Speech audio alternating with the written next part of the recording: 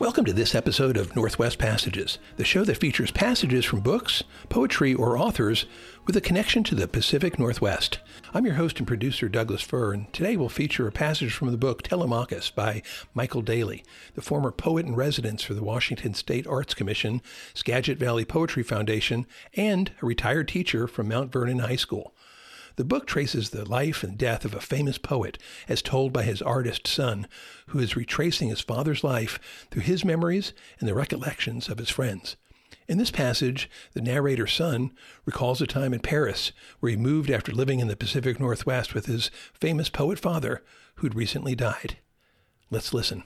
"So," says my uncle, "now that he is ready, I'm not quite sure I want to know, and his one word tells me he thinks the story has been worth waiting for.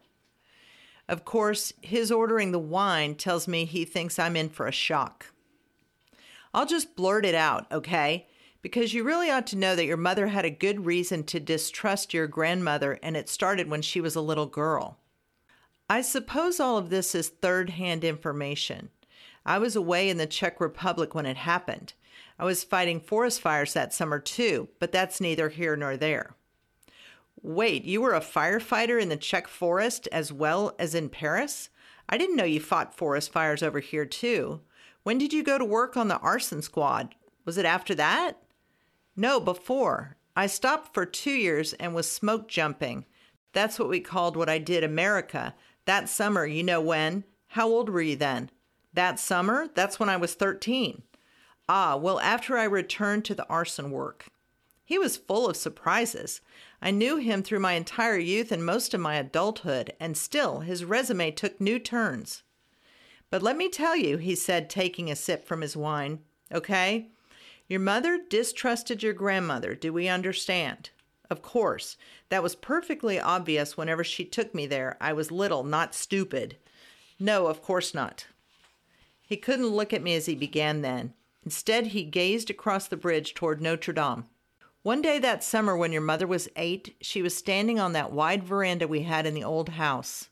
Some talkative American woman at the next table began to laugh about something, and he stopped, not, I hope, because he'd lost his train of thought. Wait, let me back up a little. I need to tell you about your grandfather. You never met him, did you?" I had absolutely no memory of my grandfather, although from time to time my mother would quote things her father always used to say. He was a composer, although not a wildly successful one, I'm afraid. He did manage to sell several of his pieces, and if you recall, his symphony was performed here in Paris 2 years ago. But he did indeed work at his music for days at a time, alone, in a room with the door closed and not to be opened except by him from inside with the pianos, where his composition drafts were strewn about on the floor. He was a quiet man. He smiled as if he were a cat while standing perfectly still. Tall and thin as a pipe, he never hugged us or her as I remember.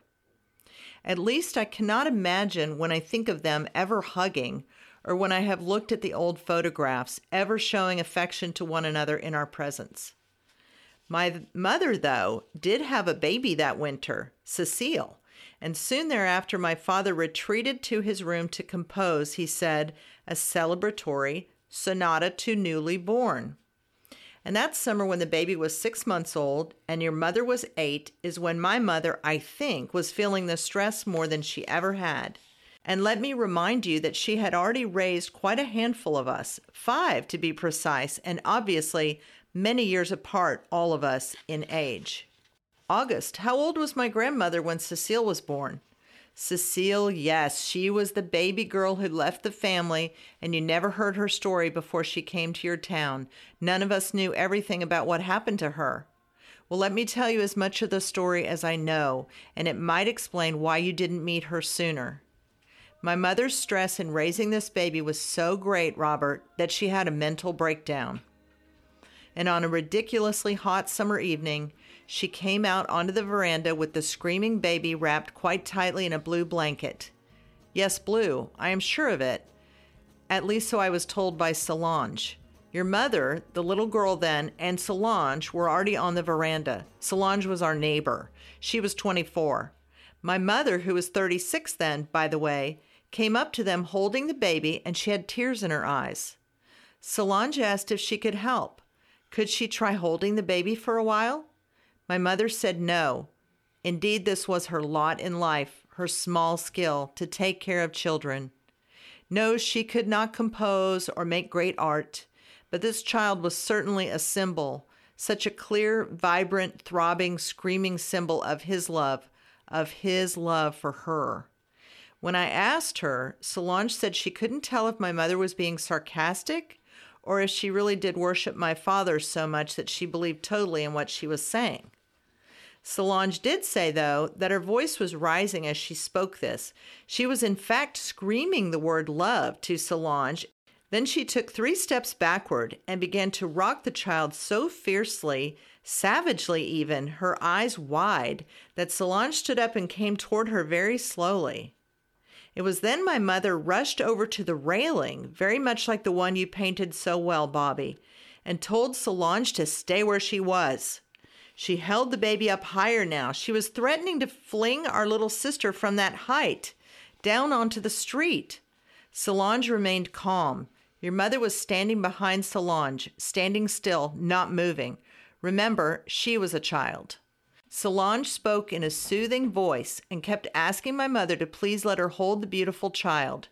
She told me she repeated that as often as she could, the beautiful child, the lovely baby, the innocent, this newborn. And yet she knew she would fail as she mentioned my father and how much he would be hurt by this. She did not know what to call what my mother might have been contemplating. My mother, after about 15 minutes, became as if numb. Both she and the baby had stopped crying. She sat down on the floor of the veranda and allowed Solange to take the child from her arms. Your mother almost instantly took the baby Solange held out to her and hurried away, off the veranda and out of the house. That passage was from the book Telemachus by Michael Daley. You can read more about the book and the author on the publisher's website, Pleasure Boat Studio. Thanks to Connie Furr for her always excellent reading. Listen for Northwest Passages on Tuesdays at 10 a.m. and Thursdays at 6 p.m. right here on 91.5 KSQM. Northwest Passages is a KSQM Studios production.